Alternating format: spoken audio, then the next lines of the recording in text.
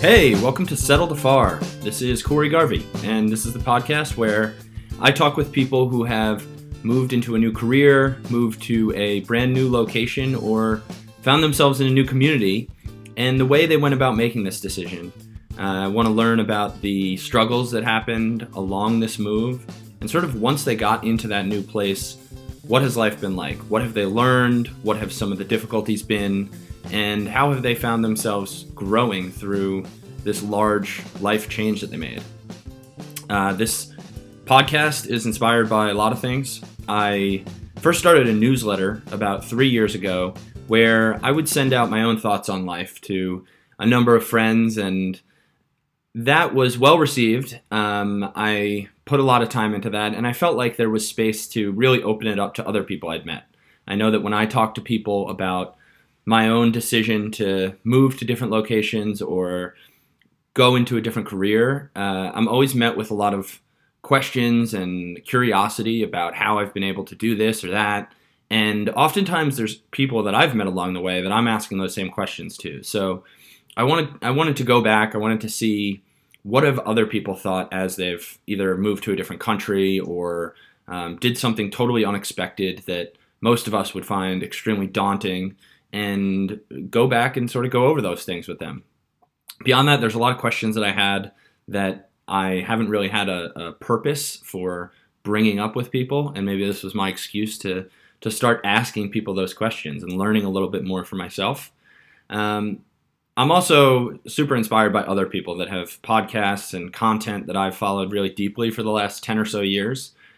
That list includes, and probably at the top is Tim Ferriss, but then also Matt D'Avella, Joe Rogan, Cortland Allen, who started the Indie Hackers website and podcast. And these are people who, just by listening to their podcasts and seeing their ability to start something on their own, I've really been pushed to not wait for the opportunity, but to put it together myself. It's phenomenal these days how many tools and resources are at our disposal to create a website or create a podcast. You can watch YouTube videos about how people have done this. A number of those names that I mentioned, Tim Ferriss, Matt D'Avella, they go through their process for how they did this.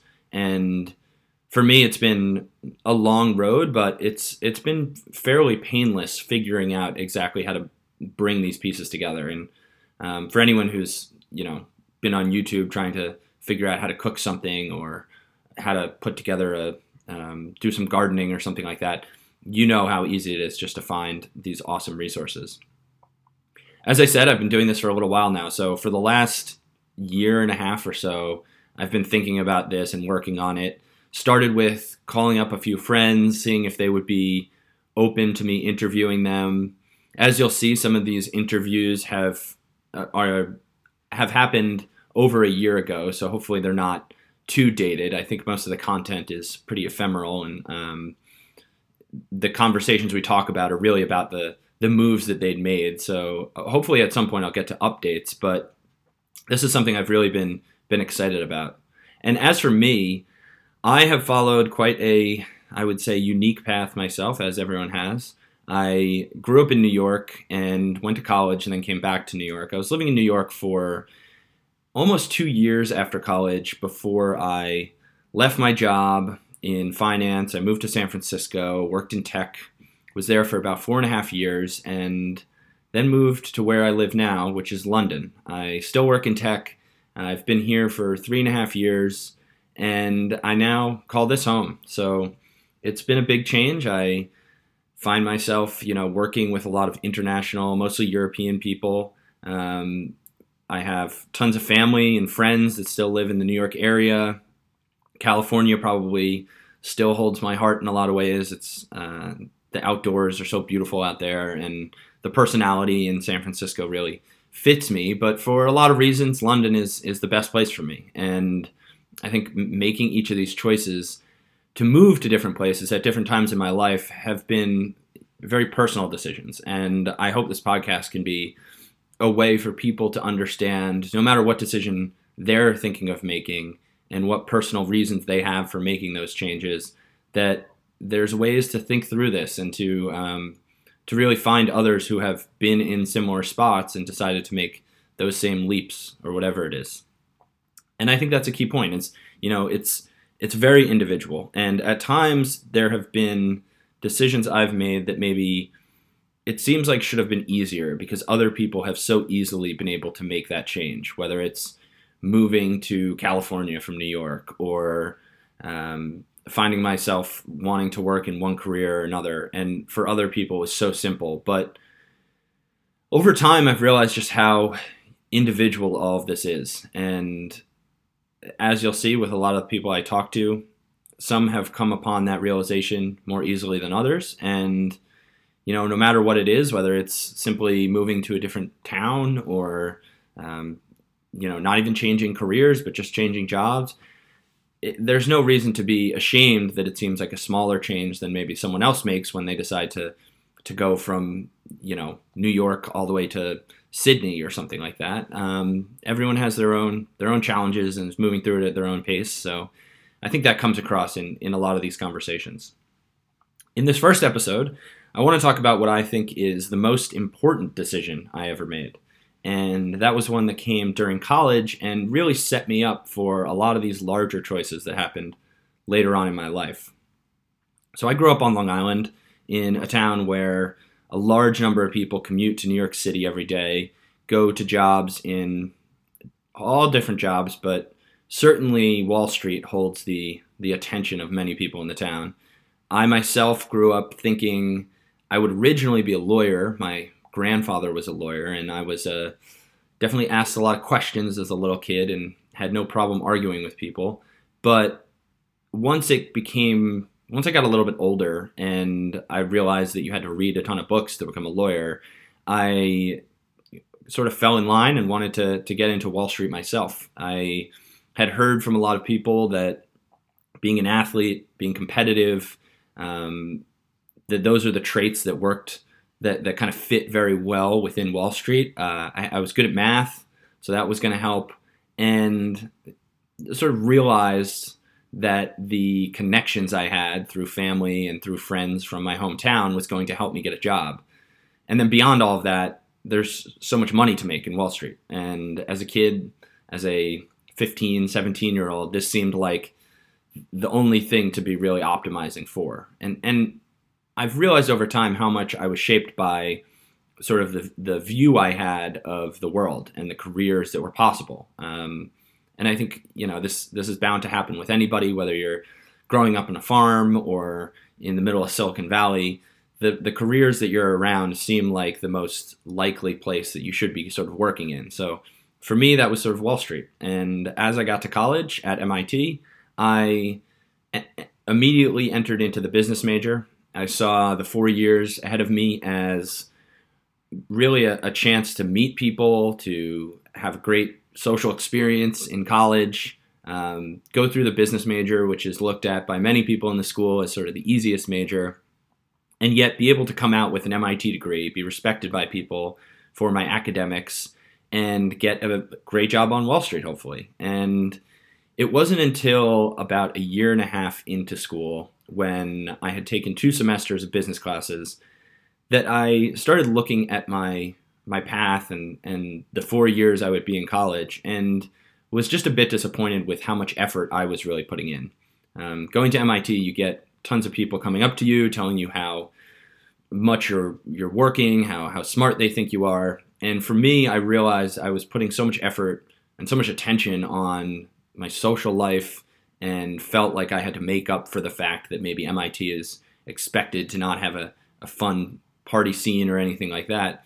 And I was able to sort of do the minimal amount of work I needed to and still get B's and get through with what I felt would be an acceptable GPA to get the job that I wanted on Wall Street. And it was just disappointing. At some point, getting ready for that second semester my sophomore year, I was just disappointed with sort of the effort I was putting in. And I'll always remember there was a communications class I took in the business major my sophomore year, and we had an assignment that was some cover letter that we had to write, and the teacher wanted us to email them all to her as attachments. And I remember getting into class right after this assignment was due, and she pointed out 2 or 3 students in the 30-person class that would be getting bonus points on their exam. And I just couldn't believe that we were at this point where people would be getting bonus points on anything at MIT. It felt like, this is such an expensive school. We put in so much effort on all the things we do, and there's going to be bonus points given out for something, curious to hear what it was. And it was that they had named their attachments with their name rather than just cover letter. And for the teacher, it was a lot easier for her to be able to organize them. And the ironic part of this is something I remember all the time now when I create my own files and attach them to an email or something. But it just crossed the line for me with what I felt was a reasonable way to earn points inside a college course. I felt like while I was spending this time and putting this effort into school, I should be getting more out of it than just, some tips and tricks for how to impress your boss when you get to the workplace. And along with how I felt I was sort of personally committing to my work, I made the decision that I wanted to move over to mechanical engineering. And again, this gets back to what my own personal expectations were. I had a lot of friends who, and I knew a lot of people who had come into school and immediately went into engineering or some sort of science, biology, physics, something like that. But for me, that was never really something I was even entertaining. To be honest, when I got to MIT, I didn't really have too much of a clue of what an engineer would be learning, what they would be doing for a job. I was looking at the business major and finance as my way to sort of find my way through MIT, leave with the degree, and get the job that I wanted. And at this point, when I got through a year and a half, I sort of started to cherish the opportunity that I had, that I was at MIT, one of the best engineering schools in the world, certainly a school that is known for science and for engineering. And I was going to be studying business, and not using sort of the math and the science that it's so well known for. And I had a chance to change that around. And this was really it felt like the last chance. It was actually the night before I had to sign up for classes. I had talked to some friends about who had already done the major and I felt were similar to me. And I made the choice. I was like, why not? If I don't push myself into this in a position of sort of soberness, of looking at where I want to be, what path I want to lead, I'm never going to make it happen, because I'm sure as hell not going to just go into a business class where the coursework maybe is not very difficult and push to the front of the class. I'm much better off putting myself in a very difficult situation and still finding myself sort of in the middle of the class and getting more out of myself. And so that next day I went into my advisor's office and I told him I was going to be dropping him as an advisor because he was a business school guy, and I was going to be moving over to engineering. And I think a few things really helped me to succeed in doing this. The first thing was that I really made sure that I isolated my life on this single change. I had kept most of the rest of my life, the friends I had, my living space. I continued to play sports, exactly the same. I didn't want to sort of cloud my thinking and cloud my focus on these courses with a bunch of other things that were going to change in my life. And particularly, I made sure that, or at least I thought at the time, that I wanted to keep my future career prospects the same. I still wanted to go into Wall Street. I still wanted to work as a trader and use these strategic skills and competitiveness for my advantage. I had friends who had gone through mechanical engineering and gone into Wall Street, so I was confident that I could do this, and even that it would help me when looking for jobs. And I didn't have to explain to other people very much. I didn't have to say to my friends from home that I was going to change everything around, that I wanted to have a whole new type of lifestyle. I didn't have to tell my friends that I was in the business major with that I, had a problem with their career choice and where they wanted to go. I sort of just said, I'm at this engineering school and I want to learn engineering while I'm here. And this seems like the best of both worlds. I can do this and then eventually get out and go into the business world. And for me, that was so crucial. It allowed me not to take on too much sort of internally. And I get, like I'm sure many people, I get anxious about having to explain myself to friends, explain myself to the world. And in this way, I didn't have to do too much of that. I asked myself at that point, sort of, what does this change in my life? I knew it was going to force me to change the classes that I take, maybe who I was in the classes with, but I could still, the 50 years after school that I'm working, I could still see myself doing the same stuff. So it wasn't such a big leap as it may seem looking back on it. And that I knew I could just figure out a lot of the other stuff later. But with all of that, with the isolation of that, there were still huge, huge changes that had to be made. I put myself in a spot of having to work a lot harder. For the first year and a half that I was at college, I wasn't totally committed. And even if we go back to high school, the second semester of senior year of high school, I probably wasn't as committed as I should have been. So in that way, I had to make up for a lot of lost time just in terms of learning and attention and, math that I simply didn't really apply myself as well as I could have in those first 2 years. And this really was, obviously a huge learning point. I realized I had to do a lot of hard work. I was able to see what my pain tolerance was mentally.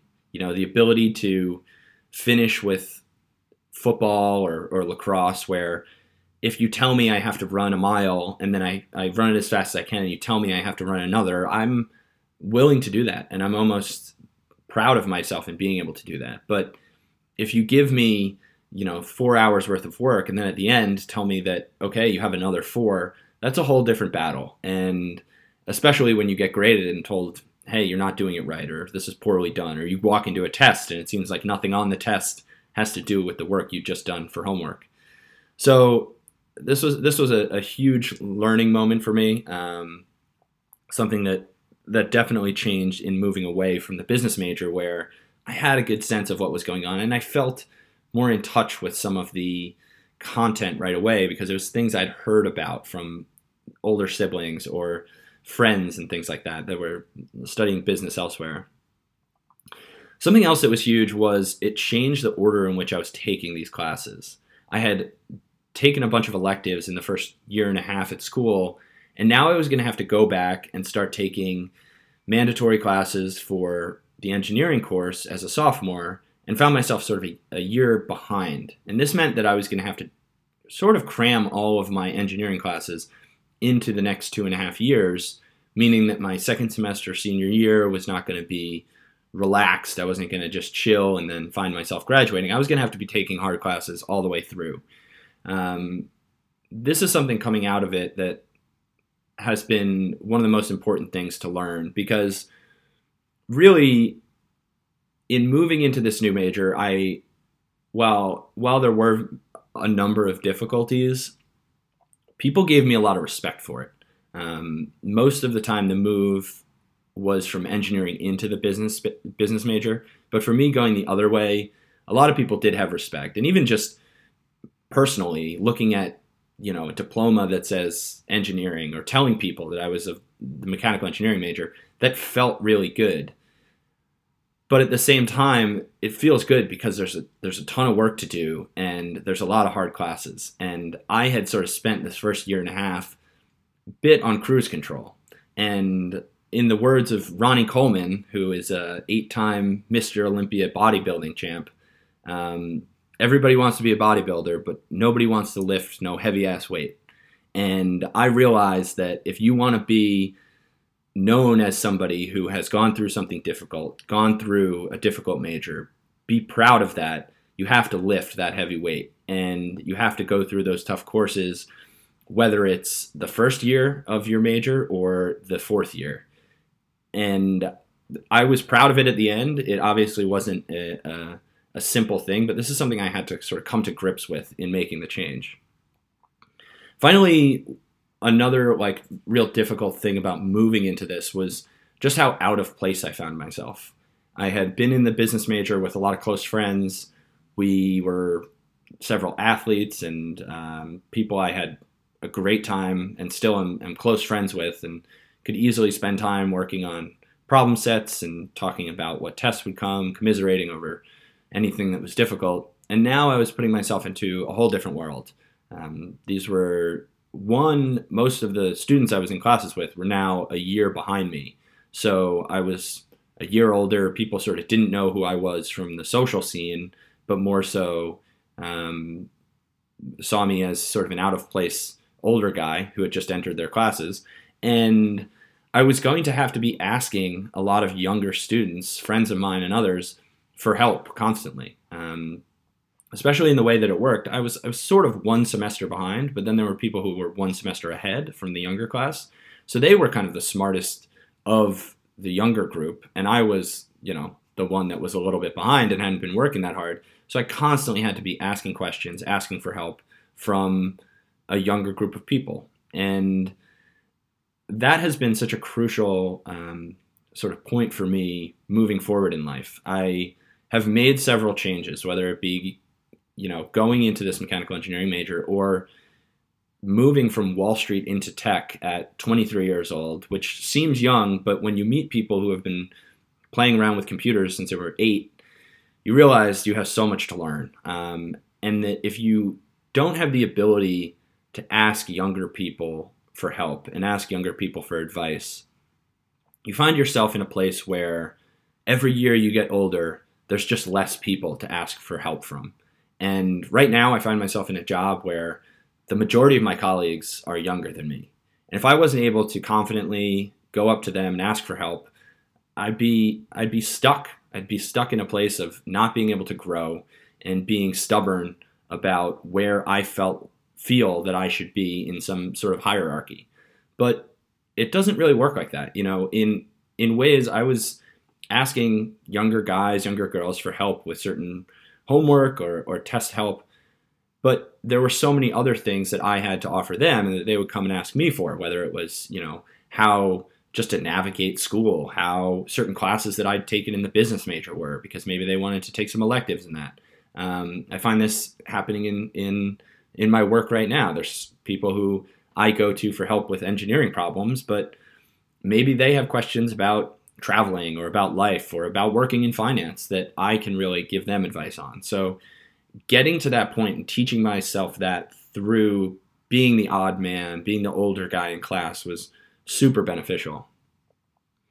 So just looking at, some of the lessons that I learned throughout this big change and why I really feel this was like the most important decision that I made, I found myself in this new group of people. And most of all, in that, I was able to separate myself from what seemed like the typical path that I should be going on. I had this personal feeling that I should go to school, do the business major, be an athlete in the business major. I fit a bit of a mold.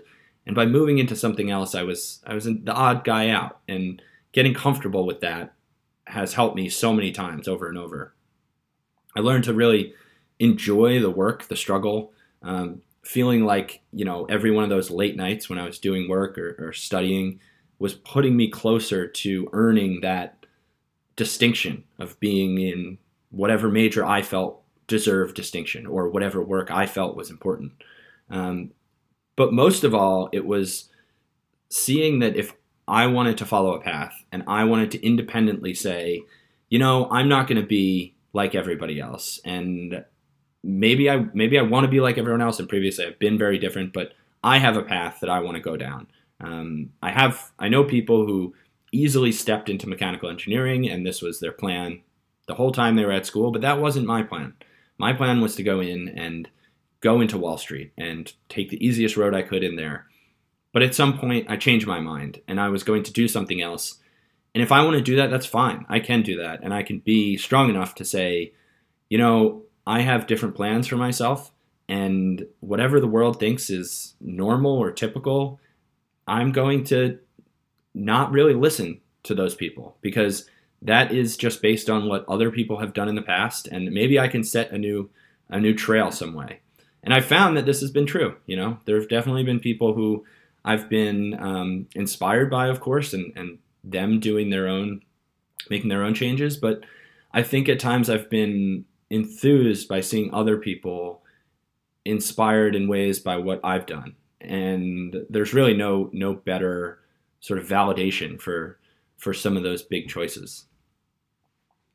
So that's my story about what I feel is the most important decision I ever made. And now I want to go into what will be a little segment on this podcast, hopefully, something that I'll continue, and we'll see how it grows and morphs, that is just about things that I've done lately, things I think are worth talking about, worth mentioning. This is my platform to say whatever. If you think it's not worth your time, feel free to fast forward. But I think this will be, and I'm looking for feedback, so please get back to me. But ways that I've found that keep me comfortable in making these large moves and just how I look at things. So first thing I want to talk about is specifically around books, and a specific book that I just finished reading today, and just my relationship with books somewhat. So it may come as a surprise to those that know me, know how much I sort of mention books in conversation these days, that before about 23 years old, when I was in New York City, I hadn't really read any books. I read a couple sports books. I know when I was between maybe 8 and 12, I had read some young adult Goosebumps and things like that. But other than Moneyball and The Blind Side, I never really dug into books. I could probably count on one, maybe two hands, how many I'd read before 23. And there was a day when, I can't remember the exact moment, but I just found myself, I would wake up, I'd go to work at 6:15 on the subway, coming from the Upper East Side down to Madison Square Park. It was about a 15-minute ride, and I would be reading these trashy morning newspapers. They would talk about the Hollywood elite or some unnecessary, stupid story from the New York political scene. And day after day, I was wasting these 15 minutes on both sides of my commute reading trash. And I decided, this seems like a good way to start reading books. It was part of this growth that I think you have when you first get into a job, that you realize how routine it can become. And that if your routines are garbage, then that's kind of what your life can become. And I just felt like these newspapers were just filling my head with garbage. So I picked up a book, gave it 10, 15 minutes each way in the morning and the afternoon, and that kind of started everything. That started me in reading a lot. I know I've heard from people at times that books can be such great mentors. If you feel like you want to have a mentor, you want to have this person that can guide you along, well, depending on what your question is, there's almost a guarantee that someone's written a book about it. And for anyone who has struggled through reading or found it to be long and arduous, that is a result of there being so much information in those books and so much that you can learn. So I have found this to be totally true. Many of the most inspired times of my life have been based on books that I've read. But I struggle to find the time. I struggle at times because I'm browsing through Reddit or watching some movie on Netflix. And yet every time that I manage to read and sit down and put a half an hour or 45 minutes into reading, it's always so worth it. I get up, I'm calmer, I'm more relaxed, and after you finish a book, it's just such a rewarding feeling. So in time and future episodes, I'll talk a little bit about the way I take notes on books. I'm not Tim Ferriss. I don't have some crazy formula. I do kind of follow things that he's done. I like to highlight my books on Kindle if I'm using a Kindle, but I find it hard to get notes out of paperback books, although I do prefer reading physical books. But the one I most recently finished is a book given to me by a close friend recently by Haruki Murakami, who is a very famous fiction writer from Japan. And the book is What I Talk About When I Talk About Running. And this is not a book that is fiction, but rather a nonfiction book about his experience over 25 years of long-distance running. And he has run over 25 marathons up to the point that he wrote this in 2006. He runs about 6 days a week, 6 miles per day, doing this wherever he might be. And the book had a few big impacts on me. One, as I said earlier, I have written myself at times, specifically the newsletter that I had a couple years ago. So it's good to hear how someone who is an actual writer perceives their craft and their job and what they're doing when they write. And it's also just been insightful to see how he talks about running, because I myself am a big runner. I've had a few times in the past when I have said, in this month, I'm going to run 100 miles, which takes a lot of effort, takes a lot of concentration. And it's a weird feeling for those of you who are runners. You probably can agree.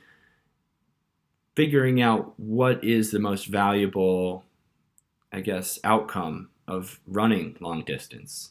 During that time, it's hard to be too productive.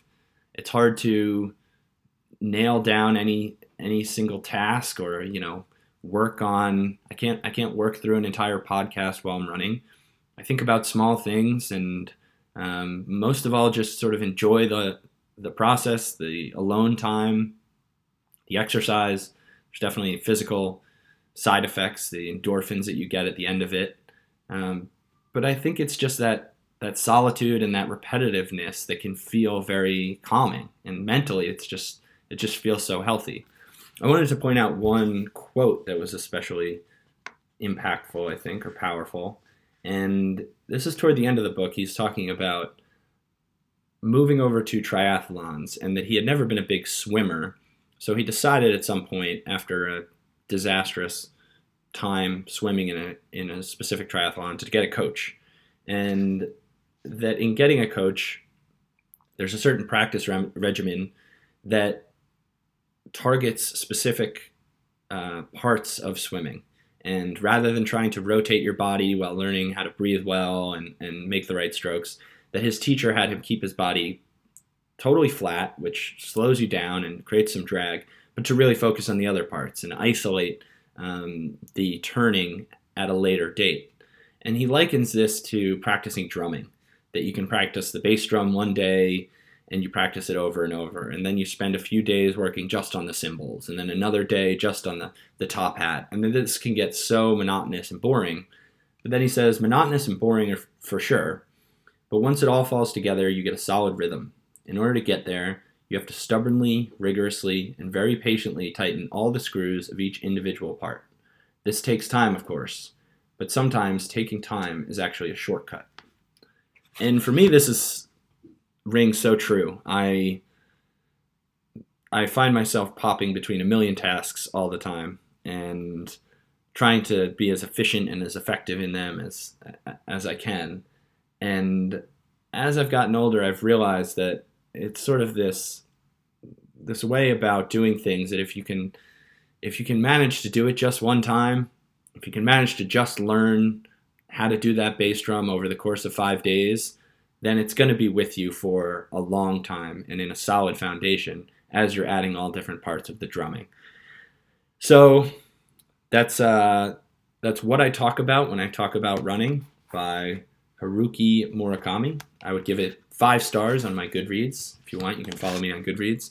And it's just a phenomenal book. It's gotten me back into running. I found over the last 3 weeks since I started this book, I've been running like crazy, and I feel a lot better. And it's gotten me to finally record and put out these podcasts. So take that for what it is. Well, anyways, that's the end of this first episode. This story about the most important decision in my life, and a little bit about this book that I just finished. I appreciate you taking the time to listen, and I hope that this was useful and informative and something you enjoyed. Please give me some feedback if you have it. Subscribe to the podcast so that you get updates on future episodes. The next episode will be an interview of mine that I did over a year ago now, but what I think was an extremely interesting story about a friend who moved overseas. And I'll probably be popping back and forth between these personal stories and interviews that I do, depending on the number of interviews and number of people I can make sure I get scheduled and make sure I get the interviews done. But thank you for listening to Settle the Far, and I will talk to you next time.